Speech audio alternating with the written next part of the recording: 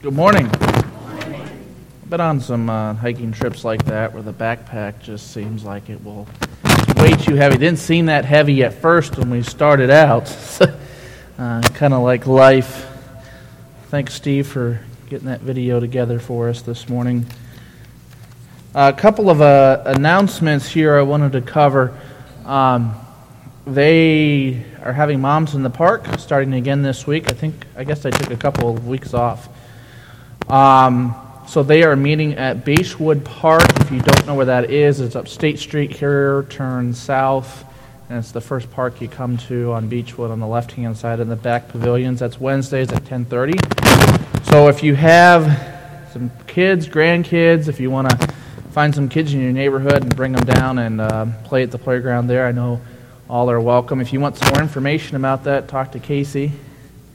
And also, July 23rd, which is 2 weeks from now, 2 o'clock in the afternoon, we're going to meet at Walborn. If you don't know where Walborn is, I can get you directions from here, but that's on Price Street, just north of town. It's a nice little reservoir. I'm gonna personally lead the kayaking, canoeing portion of it. So if you have a kayak or canoe, I'd invite you to come out, go with us, and then they also have a kayak or canoe rentals there as well. And then afterwards, we're gonna go to Phil's house and eat dinner, and he's preparing just an incredible spread there, I understand. So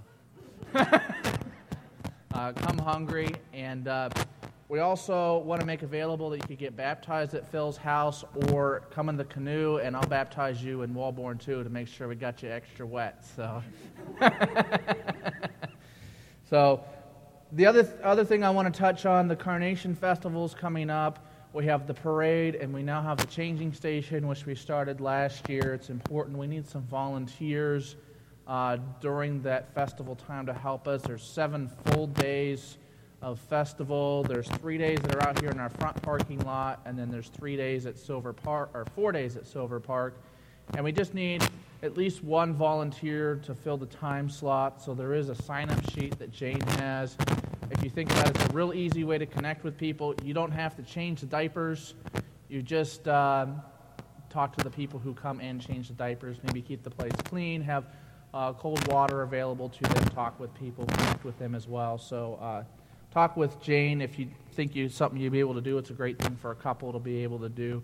We don't need a lot of people for every shift, but we need somebody to cover every shift for that. So keep that in mind. And also keep in mind we are needing to collect candy for the parade route that we'll be doing that on August 11, and we need some walkers for that as well to pass out candy and do the just the parade that day as well. So, sorry, I got to switch out technology here. It is sometimes a problem. So, can you hear me now? All right. Let me get configured. That'll work. Okay. Check out your bulletin, information there. There's information on the screens before and after service. Also, you can see these on our Facebook page or our website as well. So, this morning we're going to continue our study in 1 Timothy, and we're going to go into chapter 4 this morning. And if you've been tracking with us, if you've been with us every week or listening online, we have just finished 2 weeks in chapter 3, thanks to Steve, and he did a great job of explaining that to us, and we appreciate that. So, we're going to start in chapter 4 today. I think we're only going to make it to verse 6, but some good things to focus on here. So let's pray this morning, just to ask the Lord for His help and understanding of this scripture. Heavenly Father, I just thank you so much for this morning. We thank you for Wellspring. We thank you for the opportunity to preach your word, to learn about it, for the opportunity to have a relationship with you, which is incredible, Lord. I just pray this morning as we read through this, as we think about this, that you would just help us to understand, give us understanding, and help us to understand what this means and what we can do to apply it to our lives, Father.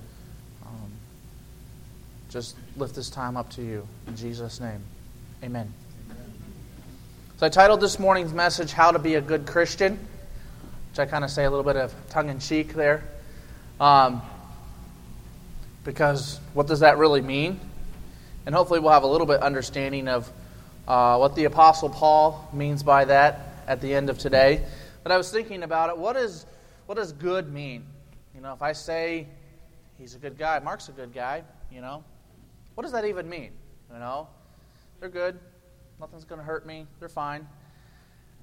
And I think maybe if we say it in the secular sense or in the non-spiritual sense to say they're good, it carries a certain amount of trust with it.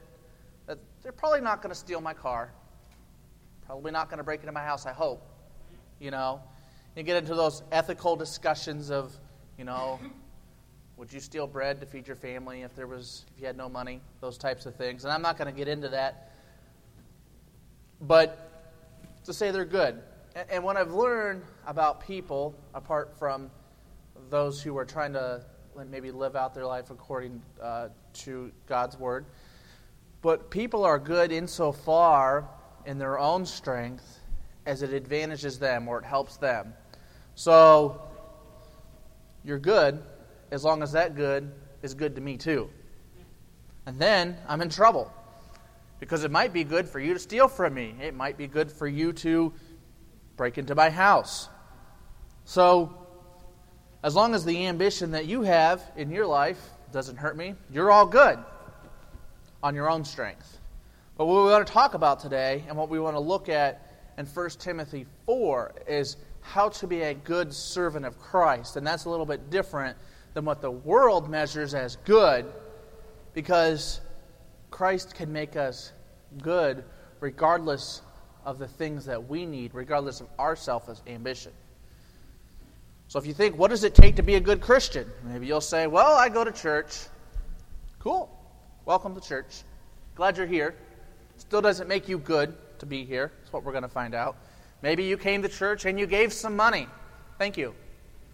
Still doesn't make you good. I'm sorry. So nobody's left yet. So maybe you do good things for the church. You serve here. You know, maybe you come in, you help clean the church, or you've done some mission projects out and about. Thank you. Good job. Doesn't make you good, unfortunately. I'm sorry.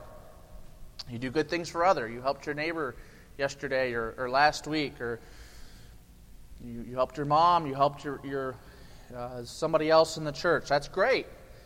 These things don't make you good. They're good things. You know, I sponsor a child in India. That doesn't make me good. It's a nice, good thing to do, but it doesn't make me good. No amount of good things make us good. You can't. You can do all the great things in the world, all the philanthropists in the world, all the rich people, all the good they do, doesn't make them good. And we know from Romans 3:23, I think most of us, or I hope most of us in this room know the scripture that all have sinned and fallen short of the glory of God. That means that none of us are good. We can't do anything that'll make us good. And I think that maybe at some point in our lives, I know I've done that, I think, man, I'm pretty good. I'm doing good. I'm good. I'm fine. But I'm not good. I think by some measure that I'm good, but it's not good enough to actually be good.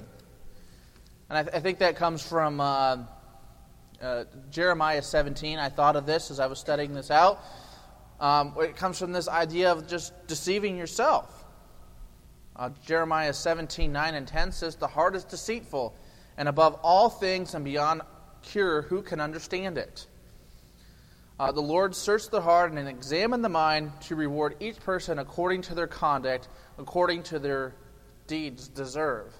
Now, please don't pray that prayer, because if you got what you deserved, it's not going to be good. Because you're not good. Sorry. But you're not. I don't want to be rewarded for my conduct. So what does Timothy chapter 4 have to do with being good? Well, if we remember from the last 2 weeks, if you were here, if you weren't, I invite you to go online after today, this afternoon, in your spare time, listen to the sermons that Steve preached the last 2 weeks about qualifications for elders and deacons. And these are pretty intense qualifications. And now Paul takes it to the next step here in chapter 4, which I really feel like this section, you should just read. I mean, it's easy. You could read 1 Timothy pretty quick in a sitting, a couple of minutes, just to kind of understand the whole context here. He takes it to the next step in chapter 4. He says, "Now listen up, a time's coming," and we should read this, "a time's coming when there's some that's going to depart from the faith." That's why we have these qualifications. We could call these the policies and procedures for elders and servants, everybody in the church. These are the qualifications for them. And if you left thinking last week, why do we need the qualifications? Chapter 4 is the why. So let's look at that this morning. 1 Timothy chapter 4, starting at verse 1. We'll read to verse 5 right now. "Now the Spirit expressly says that in later times some will depart from the faith, by devoting themselves to deceitful spirits and teachings of demons, through the insincerity of liars whose consciences are seared, who forbid marriage and require abstinence from foods that God created, to be received with thanksgiving by those who believe and know the truth. For everything created by God is good, and nothing is to be rejected, if it is received with thanksgiving, for it is made holy by the word of God and prayer." So what's happening here? Well, Paul says this is the reason why we have some of these qualifications over here. If you don't remember, I'll say it real quick, that these qualifications are an overseer who must be above reproach, a husband of one wife, sober-minded, self-controlled, respectable, hospitable, able to teach, not a drunkard, not violent, but gentle, not quarrelsome, not a lover of money. He must be able to manage his own household. And likewise, deacons have a similar but a little bit different. Again, listen to what Steve had to say about this the last 2 weeks. Because, why? Because some will become devoted to evil things. And the first one he brings up is deceit. Some are going to become devoted to deceit. Now, deceit's a fancy word for just straight up lying to people. Have you ever known somebody who's just a habitual liar? They're devoted to lying. They're devoted to making up stories. Some can become so devoted to a lie it becomes every part of their life. They have to keep that lie alive constantly. Everything becomes about keeping this lie alive. Even when proven wrong over and over again, they'll find another way to keep that lie alive. Even to the point where it seems like they're crazy, but they're devoted to making sure that this lie keeps coming alive in their life. Everything is more important than this lie. More important than themselves, more important than any relationship around them. As long as they can keep this lie alive, that's what keeps them alive, it seems like. Lies are actually, I think, harder to be devoted to than the truth. Because usually you can prove a liar wrong, because it's a lie. And Paul says, watch to make sure that those that you put into leadership, watch and make sure that they adhere to these qualifications. Watch to make sure, because some people, and he's talking about people coming from within the church. Some of these people around you could become devoted to lies, become so devoted to these deceit that is around them. We don't want those type of people serving in leadership. We don't want them caring for the poor. We want to make sure that they are changed, that their lives are transformed by Christ, and that this good that they're doing is not a selfish ambition that is good. And he says the next reason maybe for these qualifications is some will devote themselves to the teaching of demons. So it's kind of a scary thought. Now, demons are pretty evil things, aren't they? They're fallen angels. They're in opposition to Christ. Why would we have... People in the church aren't devoted to the teaching of demons, right? And Paul says there will be some. And, hindsight is 20/20. If we look throughout church history, we can see where many have gone astray. Many denominations that started out really good, some that split that were really bad splits of the church. We would have to say, man, they're devoted to a teaching of a demon. They're taking Scripture and they're twisting it for their own good. We're going to think about this. It's a scary thought that something like that could come from among us, even here at Wellspring. And that's why we have to be so vigilant to make sure that we know the Word of God so that those that come from among us are not devoted to these things. It's easy. We can say, oh yeah, it's probably the news media. That's teachings of demons. Yeah, probably. A good portion of it. A lot of it's not factual or true. There's bad publications out there, terribly written books that are teachings of demons. Witchcraft, those things are easy.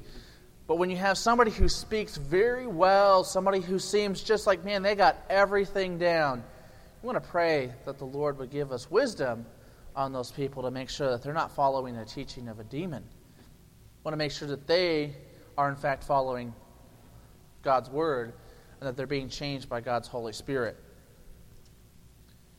It's not always the things that just blatantly teach maybe other lifestyles or other things that's just like, yeah, that's definitely not God's Word. And it's really easy. If it's not God's Word, then it's probably a teaching of a demon. It's demonic in some way. And furthermore, Paul says as they're going to do this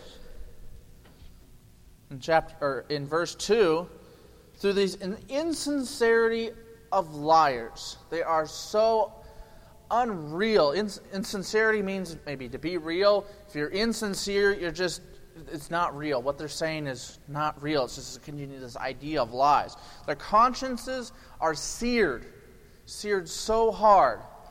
It's like taking a hot iron, and I looked up how hot like a searing steak is. That's something like 600 degrees, which is really hot. Imagine if you just stuck that to your head. It's really going to hurt. And they do it in a passionate way. They're like, yeah! My conscience is seared. I'm so serious about this lie. And once it's broken, they can't fix it themselves. Their conscience is broken. They don't see right and wrong. Whatever is right is whatever serves them well. It's seared. It's broken. They're so passionately devoted to this. They're burned up. Imagine burning your conscience in that way. You don't even know what's right and wrong anymore. Just kind of floating through life saying, that feels good. You know any people like that? Just like, yeah, that seems good. I don't know. Just whatever makes me feel good is good. Their conscience is so seared. If we look around at some other cults and religions, this is very, very common.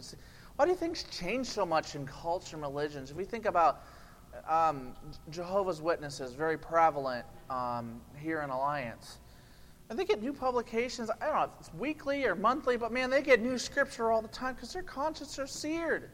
They have to figure out something new all the time because things are changing for them so much. I don't need a new publication. I don't need a new Bible every month because we already know what's right and wrong. We already know what God's Word says. It says these people, in verse 3, they're going to forbid marriage. Who would do that? Well, we think about the world out there, just secularism forbids marriage. It's just a piece of paper. We don't need that. Or they say they forbid certain foods. Now, there's a lot of religions and cults that do that because it's a good thing. It makes you more holy. Now they're just searching for something. They're trying to be more holy through this consciousness that's here. Like, well, maybe I can get to God. If I go back to the Old Testament here in Leviticus, I know some people who say maybe if I'm more holy, if I eat the way God said the Jews should.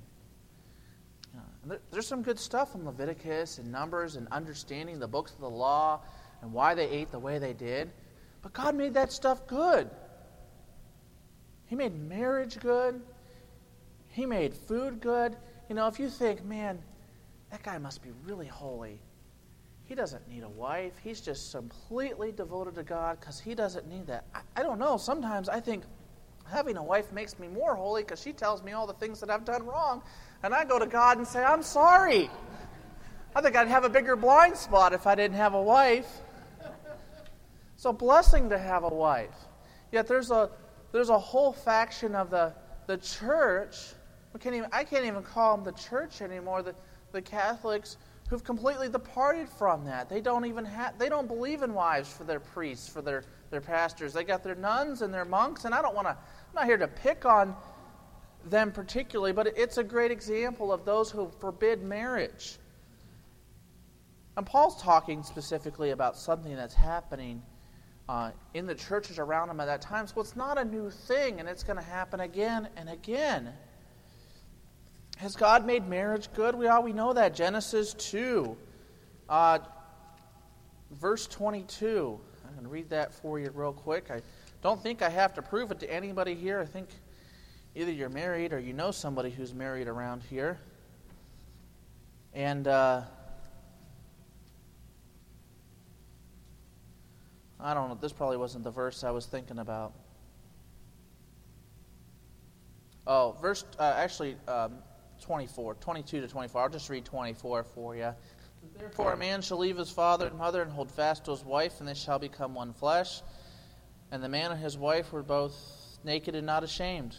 So they were with God. They were God-ordained marriage, right here in Genesis, the first book in the Bible. And then if you want to talk about food, this is Acts chapter 10. He's talking to Peter. He makes all food good here. Verse 9. Peter's asleep on the roof, and God wakes him up with this vision. No, this is not. Let me see. You hate how you get distracted by that. Things called computer. I don't think that's not the right passage I was thinking of. But Peter's on the roof, and he wakes up, and God's let down all the animals in the sheet, and he says, all these animals are good for you to eat. And we've been studying in men's group, thanks to Cody, we've been studying through the book of Galatians, and they address this issue. They're talking particularly about circumcision, but that maybe you have to act like a Jew to be a good Christian. You know, you got to eat the food and do the circumcision. There was actually called the circumcision group, and then the Gentile group, and there were these different factions forming in the church, and this was just, 20 years maybe after Christ has been here, maybe a little less. And they're going through this argument. If you want to look it up, it's Galatians, particularly chapter 2. Paul addresses this where he gets on Peter about this. It's from Acts 15 as well. He says, you don't need these extra things to be holy.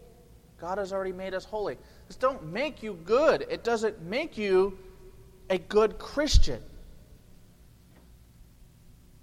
Chapter 6, or verse 6 of chapter 4 in 1 Timothy says, if you put these things before the brothers, you will be a good servant of Christ Jesus, being trained in the words of faith and of the good doctrine that you have followed.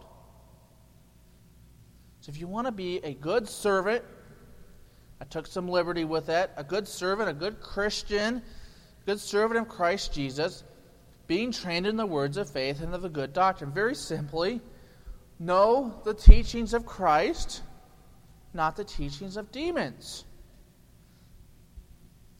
If you want to know what the marks of a true Christian are, that's Romans 12. Let's see if I got this one right today.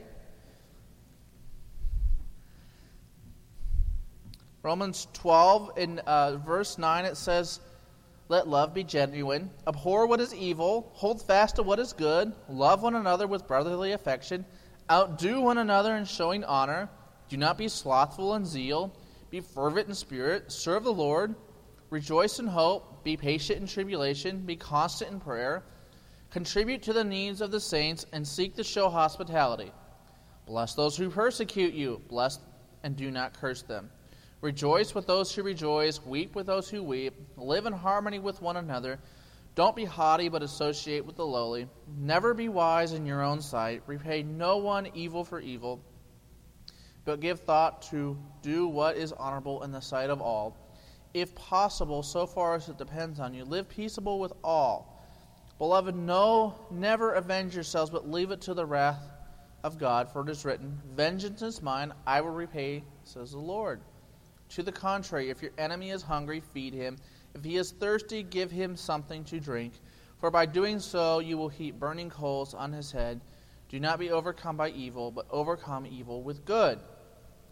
So we do these things to be good.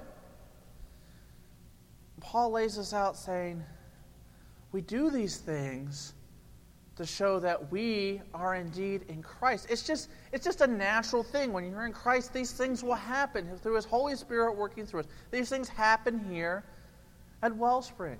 We give to the poor. We take care of people. We attend to the saints. We pray with people. I know these things are happening. I see these things happening. It's not... If I wasn't have a relationship with Christ, I wouldn't have any interest in doing these things. They don't serve my selfish ambitions. What good does it do me to go visit somebody in the hospital? They're dying. It's cold, but it's true if you're looking for good in yourself. The only way it makes sense to do that if it doesn't serve yourself is if you had a relationship with Christ. Then it makes sense to take care of the people in the church, to take care of the people who are dying on their deathbeds, to take the time and pray with somebody, to be with somebody who's sick. And if they're sick, I probably don't want to go visit them. I'm going to get sick. I don't want to get sick too. That doesn't serve me. But if we're doing these things because Christ has told us to do it and His Holy Spirit is causing us, driving us to do these things, we're going to do it because that's what the Holy Spirit tells us to do. So, number one, how do we become a good Christian? What does it look like to be a good Christian? These aren't things that we do ourselves. These are things that is a outpouring of God's Spirit in us. Number one, you need to devote yourself to the truth. If you devote yourself to the truth, you're going to know what the truth is. You're not going to be devoted to deceit. You're not going to be devoted to lies. 1 John chapter 4, verses 1 to 6 says, Beloved, do not believe every spirit, but test the spirits to see whether they are from God. For many false prophets have gone out into the world. There's a lot of false prophets out there. There's a lot of junk out there. By this you know that the Spirit of God, every spirit that confesses that Jesus Christ has come in flesh from God, and every spirit that does not confess Jesus is not from God. This is the spirit of the Antichrist, which you have heard was coming and is now in the world already. Whoever doesn't confess that Christ is God, that He came in the flesh, that He died on the cross for our sins, is of the Antichrist. Anything else contrary to that is a teaching of a demon. Let's just say what it is. Little children, you are from God, and you have overcome them. For he who is in you is greater than he who is in the world. They are from the world, therefore they speak from the world, and the world listens to them. We are from God. Whoever knows God listens to us, and whoever is not from God does not listen to us. By this we know the spirit of truth and the spirit of error. So if I'm from God, and I hope that God is speaking through me today, through this message, and I hope that you sitting here and not rising up and walking out and saying this is a message of error, this is a teaching of a demon, we must leave, or probably you should carry me out. Don't let me take over. Say, get him out of here. He's teaching demonic things here. If he's teaching the truth, then we're going to sit here and listen. So I hope by your act of sitting here and listening that this is a spirit of truth that is in this room, that we are all hearing truth, that what we're talking about here. If we want to know what the truth is, we look at God's Word, we run it through that. Everything that happens in our lives, every person we meet, everything we hear, you're deciding to do business with something, if you're deciding to have a relationship with somebody, you need to look at God's Word and figure out, is this truthful or is this a lie and deceit? Because Jesus said, I'm the way, I am the truth, and I'm the life. It's pretty simple. So if you know the truth, if we constantly are seeping ourselves in the truth, you'll be able to recognize the lies that Satan puts out there. If you don't know what the truth is, it's probably because you're filling your mind with other things that aren't truthful. Satan puts so many distractions out there for us. I'm constantly distracted by so many other things. But if you know the truth, like that's a distraction. I know that that's not right. Just keep on moving. Just keep pushing it off because you know what God's truth is. Number 2, devote yourselves to the teachings of Christ. Constantly devote yourself. He's given us so much teaching. Not only do we have His Word, I don't know, I got like 32 of these Bibles at home, And then, they're written in different formats and different versions from different times in the world, times and dates and whatever it is. I have so many teachings. And then I've got old CDs and cassette tapes where I can listen to messages taught by great pastors who have influenced me. I can go to the World Wide Web, listen to all sorts of messages there. I can listen to every sermon that Phil's ever preached here online.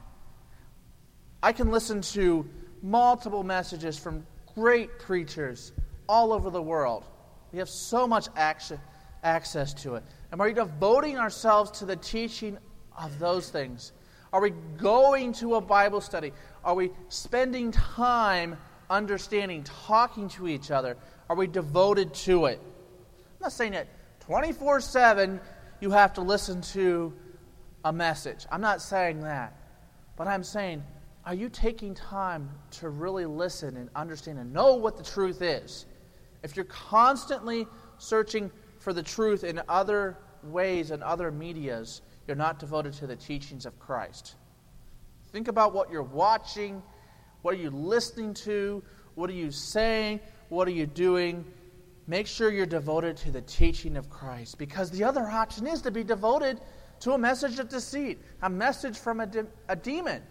We don't want to do that as followers of Christ. Number 3, we want to be sincere about our faith. Remember the insincerity of the liars? If we ourselves are followers of Christ, we're going to be sincere because our conscience aren't seared.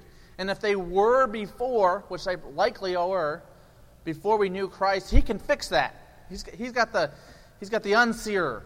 He can give you a new one. He can fix it. If you're insincere about your belief in Christ, you're just going through the actions. You're just trying to be good. You're like, I came in here. If I do X, Y, Z, that's what makes me a Christian. That's an insincere Christian. It's not a Christian. It's just somebody who's going through the flow, going through the motions.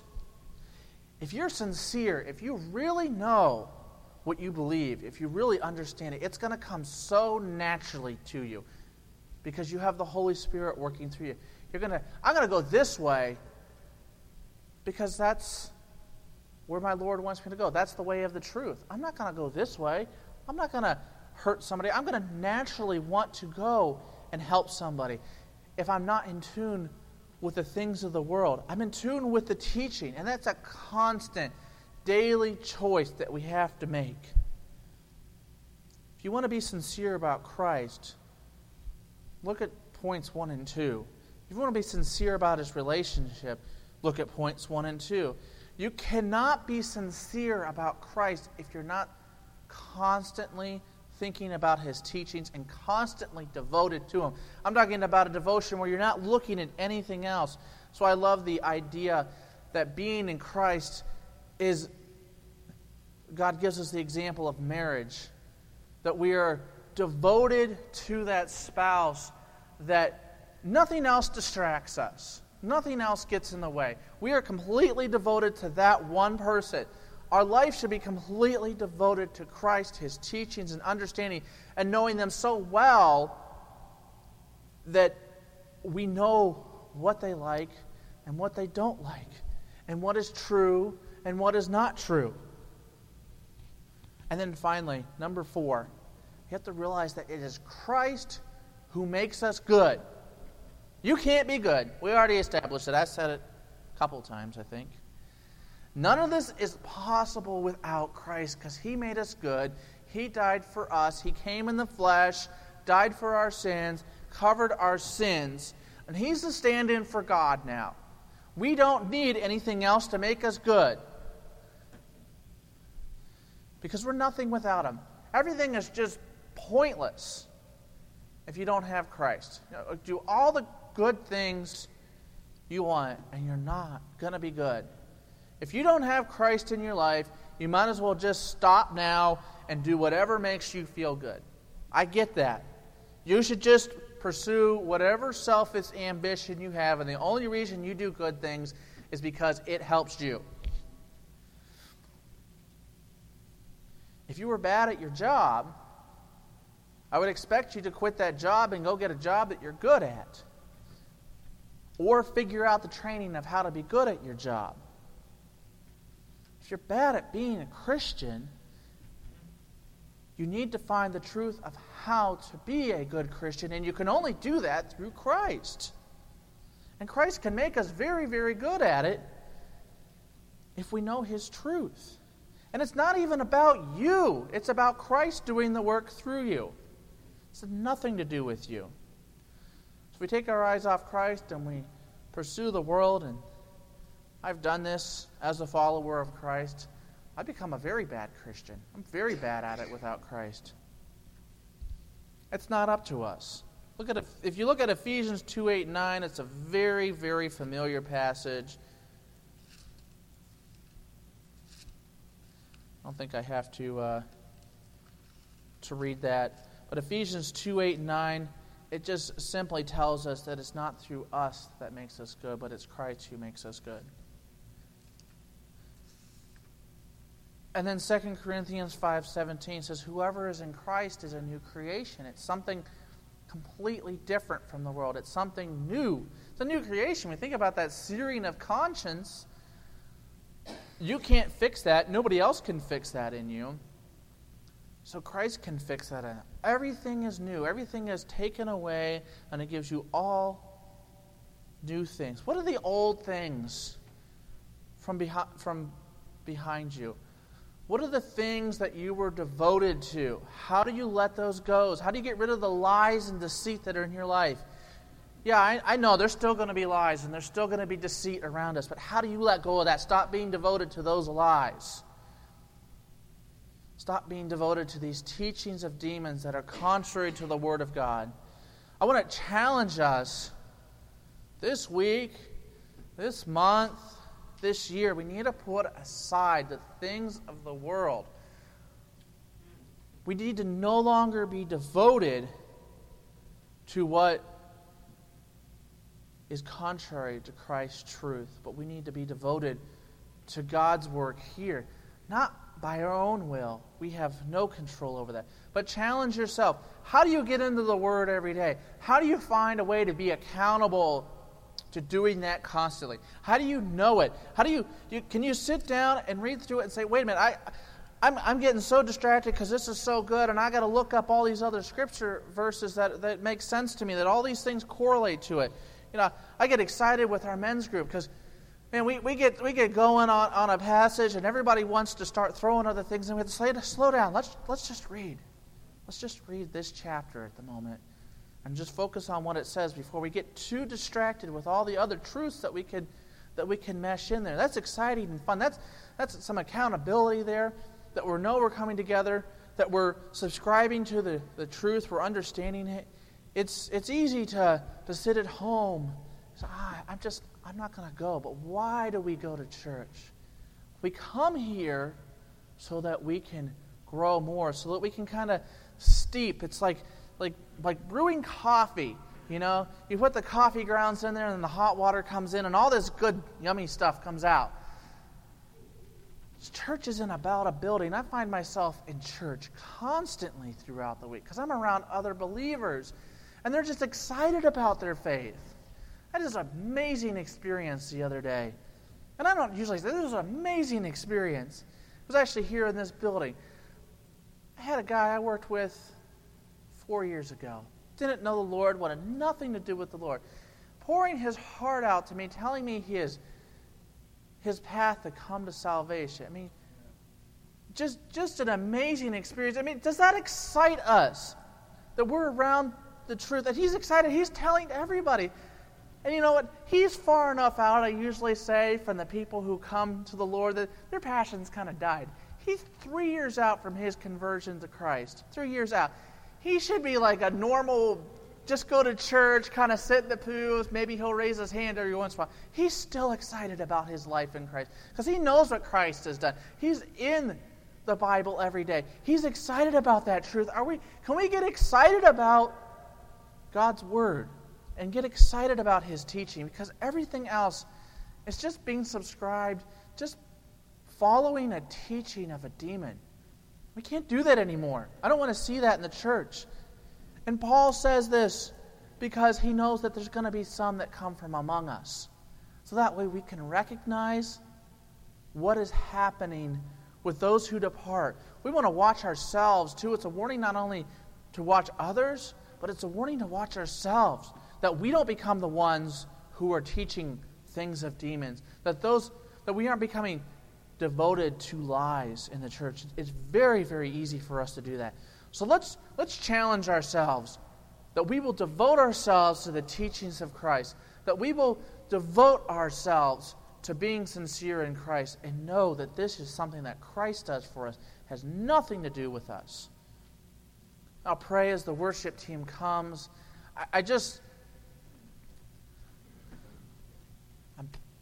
I'm passionate about this, and I don't want to come across as I'm trying to be disciplinary. But God, help us. I want this to be a church. I want this to be a group in every one of our lives that we are passionately devoted to you, that we are pursuing you, Father, that nothing else will get in the way. Make that true in my own life. You've put each of us in a position where you want us to serve you. These qualifications that you want us to attain, Father, that you want us to have in our lives, you want that for every single person. Not just our leaders, every servant in the church. You want them. You want their heart. You want us, Father. Please help us remove all of these other things from our lives so that we can be passionately devoted to you, passionately devoted to your truth, to your teaching, so that we can sincerely pursue you, Father. Just lift this to you, Father. I want to pray for, maybe there's somebody here today that they've been pursuing deceit. They've been devoted to a deceit. They've been devoted to a lie. Help them, Father, today. I've been devoted to a lie. Just help them to see the truth and remove that from their lives. I pray that that would bring restoration, that would restore relationship. Be with them, Father. I lift this to you. Lift this time. In Jesus' name.